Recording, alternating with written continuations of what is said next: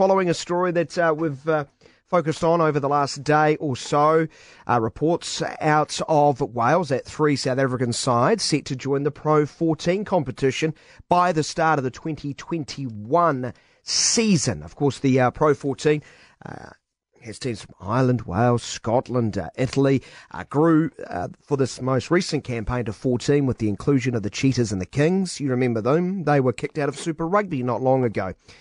Understood that 2 more would join and then a third in a campaign after. Why? Well, South Africa, apparently their franchises have grown increasingly disillusioned with competing in Super Rugby alongside New Zealand, Australia, Argentina, while Pro 14 bosses have been heartened by the on-field impact of the Cheetahs and Kings and believe the prospective introduction of further teams will significantly increase the quality of the competition and make it more attractive to broadcasters and investors. Now, SANZAAR put out a pretty straight-to-the-point statement yesterday, saying this was unsubstantiated speculation and simply wrong. You may have heard Shark CEO Gary Teichmann tell Radio Sport's Matt Brown earlier today that they've had no discussions joining the Pro 14 and are committed to Super Rugby. Lions President Kevin de Klerk, for example, a little less straight to the point. We haven't negotiated on or been in contact with any party whatsoever. What I have seen is 3 franchises and us being mentioned. SANZAAR has contracts in place which run until 2019. I can't see anything happening before that. Everybody is pretty much locked in until then. Maybe ultimately the millions of pounds on offer in Europe will influence the decision. There is nothing concrete at the moment. When this broadcasting deal comes to an end, there's going to need to be some close negotiations with SANZAAR. We thought a great man to comment on this, having been a former CEO of New Zealand Rugby over a long sports administration career. He was one of the chief architects, of course, of SANZAAR. David Moffat rejoins Radio Sport. Very good afternoon, David. Good afternoon. Lot to take in there. What have you taken in more than most in the last 24 hours? Is this political posturing first? Let's try to deal with that. Well, it could be. I mean, it could be South Africa trying to get a better deal from the television rights out of Australia, New Zealand and Argentina. Or there could be some truth to it. You know, there's obviously something going on. Otherwise, I don't think, having run the Welsh Rugby Union, I'm not quite sure that they would have just come out and said it all. And it wasn't them either, I don't think. I think it was the local rag that was actually proffering this. However, Wales Online. Wales Online, yeah. However, having said that, if I was the CEO of South African Rugby, I'd go north. And I'd do that for a couple of reasons. One is that it's in pretty much the same time zone as South Africa, and you get to the UK in an overnight flight. And so therefore you just sleep on the plane instead of sleeping in your own bed and you're there. And also because I'm not quite sure how the South African economy is travelling at the moment. I think it most likely isn't that flash, perhaps a little bit like Australia's. I would think that they would be looking at the potential for getting much bigger return on their money. I'm not quite sure that Pro 14 would be the right competition to join, but if that's to be, that's to be. But I would certainly be talking about that, and the potential is always there, I would think. So there's a lot of common sense to this notion of looking north. The issue, I guess maybe we have, is we've heard this before, haven't we, David? I remember Oregon Hoskins, the South African president at the time in 2016, when talking about having a 6-team in Super Rugby. He said, if we don't have 6 teams, we might as well shut the doors and look north. So, and they saw how bad that decision was, because it didn't last very long. And the interesting thing is that the Kings have come stone cold motherless last in that Pro 14 competition, which is not the best rugby competition in the world. It's got some good teams in there, no doubt, but there's also some fairly ordinary teams as well. So look, I don't know if there's much to be ahead about this, but what I do know is that some of the other stuff floating around, i.e. going to 20 teams in Super Rugby, is just nonsensical. And I'm not quite sure what the geniuses are thinking of in SANZAAR, if they're really looking at it, because in actual fact, if you think about just the numbers, if there were 20 teams, let's say 50 players in each of the franchises over a season, you're looking at 1,000 players good enough to be professional rugby players, and that's ridiculous. There most likely aren't 1,000 players of that quality right around the world, let alone in places like America and Australia. We would be able to hold up 5 teams. I don't think we could actually even go to 6. So, if they flirt with that sort of thing, then I think, Super Rugby will die a death by 1,000 cuts. What they need, in my view, is a 12-team home and away competition. If I was to ask you and your listeners, what teams don't the New Zealand franchises play this season? Would you be able to tell me? Possibly not. And you're in the game of sport. That tells you something. I ask that question of a lot of people, and they can't tell me because we don't have a decent competition. It's not even. We don't play each team, not even once and I don't know which teams are not being played once. But what they need is a 12-team competition played home and away, which gives you the quantity that all the broadcasters are looking for, but it'd give you quality. And that's what they're also looking for. And that's why one of the reasons Sky and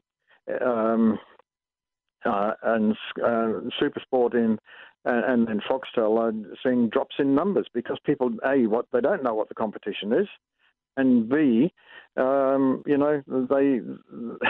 think it's a proper competition. It's a development competition. I think there are some bigger problems facing them than just trying to keep South Africa in the competition. I could see South Africa staying in, but perhaps with only 2 or 3 teams max, 2 or 3 teams max in Australia. I think 5 teams in New Zealand, and then work out what's going to be the best team, the best competition. I'm not sure they've asked the fans what they want to watch. They should start by doing that. I do wonder if the leaked document is part of that strategic plan. I don't know how anyone can call that a strategic plan, David. It was basically, here is a smorgasbord of ideas. Look, we've thought of every possible idea, aren't we? Good. Well, I think that's the problem. Get out there and speak to the fans and see what they want, because they obviously don't want what's being served up now, other than the home and away New Zealand derbies. That's what drives this competition. It is not, the teams playing in South Africa. Nobody gets up anymore. At the beginning, when we started Super 12, we had a shorter window. We played every team once, and it wasn't a perfect competition, but everybody knew what was happening. Now that they've expanded, and the reason we actually had a shorter window was we were trying to protect club rugby, but that's now been long gone. Protecting club rugby is not on the agenda any longer. So why don't they use the expanded window of opportunity to have a 12-team home and away competition? It's not the job of SANZAAR to actually develop rugby in the world. That's the job of World Rugby. Yet SANZAAR seems to think that it's their job. They want to go to America. Soccer's been there for 40 years, and look, they haven't been able to crack it. And I can tell you now, if any game was to succeed in America, it would be sevens. It wouldn't be 15-a-side, because they can understand sevens. They're quite good at it, actually. And I wouldn't mind betting that one of these Olympic Games, you might find America actually winning the sevens. But I just shake my head, actually, and say, wonder where these people are at. Yeah, and I shake my head wondering, and my head, no, actually, I don't shake my head. It just goes around in circles and circles and circles as to where this will all end up. David Moffat is with us. David, let's talk nuts and bolts. What benefits to New Zealand, Australia, and Argentina are there of having South Africa in SANZAAR? The follow-up question is in reverse. Without them being there, how would you describe that relationship? What are South Africa bringing? I think South Africa bring a different style of rugby that we like to play against, and they bring a degree of competitiveness.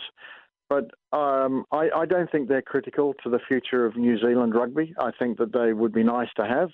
They're not a must-have. I wouldn't have Argentina in the competition, no matter how. I think that the Jaguares have done quite well, but we must remember that they're actually fielding almost an international side these days. in a provincial competition. No, but I mean, I would keep a couple of teams from South Africa in it. But I would just go and find out, okay, what are the best 12 teams to have here? And if two of those are South African teams, I can absolutely guarantee you that if we knew that we were playing every team home and away in a really high profile, highly competitive competition, it would change things almost overnight. So it's about quality, essentially. Absolutely. It's quality control is the one advice you would give to anyone. Absolutely. It's about quantity as well. And with 12 teams home and away, you get the quantity, but it's quality. I mean, people don't want to go along and watch rubbish rugby. I mean, it's hard enough watching rugby when it's, under the current laws, for non, advocates for the game. But if you've got quality, then you're going to get good games and the close games, and it's not just up to the New Zealand teams to provide all of the excitement. You go back to 12 teams, and it gets everything for everybody. Then quantity and quality, and I absolutely believe. You could say 5 teams from New Zealand, 3 from South Africa if you needed to get 3 from there, 2 from Australia because they can't afford any more than that at the moment. Where else do you get 2 teams from? It shouldn't be difficult to find out where you can get the money from for a 12-team home and away competition because that's what they've got to do. Right. Before I let you go, David, and I don't know what South Africa will do, I'm just fascinated at the possibilities, and I'm not calling New Zealand rugby and Australia and Argentina lily white when I say things like, gee, I've seen a lot of backflips from South Africa over the years, so I find them hard to predict. I do think it's incumbent on New Zealand rugby and New Zealand rugby fans to be open-minded enough to think they could walk away and be prepared to have a viable alternative the next minute. So let's exclude South Africa. What is the alternative if South Africa do go north by their own choice?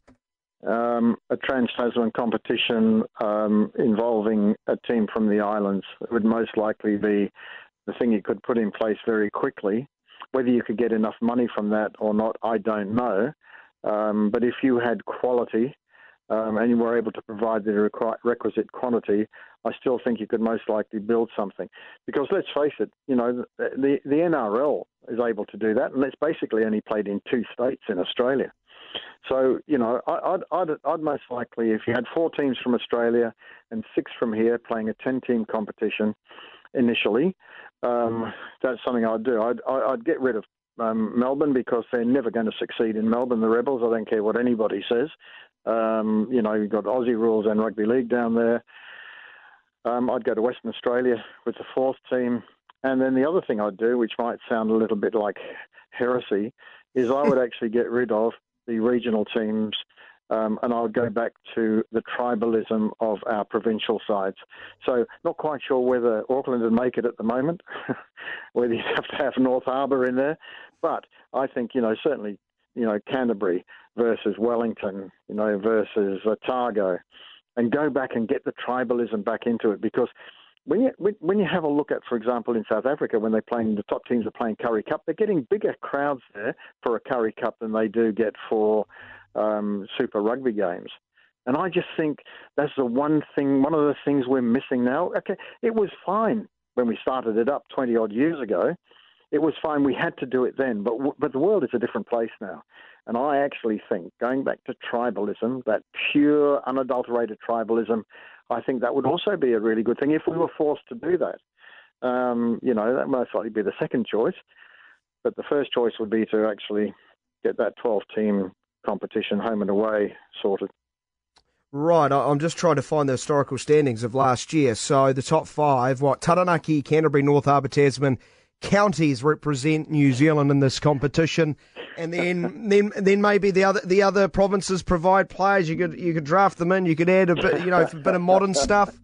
David, it sounds remarkably like an idea I thought of about 20 years ago. Oh, well, yeah, because you wouldn't have those teams up there when they had all of their well, that'd be great. Playing for them. But look, who's to say that, you couldn't have some sort of promotion and relegation for the New Zealand teams based on I don't know what criteria.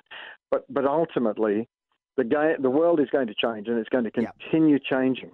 And if they don't change, but if they don't just change for change's sake and come up with these fanciful ideas of a 20-team competition spanning the whole globe, they're not doing the right thing by the game or by the fans. So in a nutshell, it's scale it back, quality control, have a simple competition, everyone plays everyone, kept it within it. Home and away, quality control, and that's about that. Isn't it, David? Yeah. I am not taking out of context there. No, simple. Keep it simple. That's what they always used to say when we were playing the game. Keep it simple. And that's what I think we ought to be doing in terms of the competition. We appreciate your time and insight as always, David. Hopefully we can catch up soon. Okay, thank you. Bye. David Moffat joining us on the program, the former boss of New Zealand Rugby, of course, who was one of the architects of SANZAAR in the first place.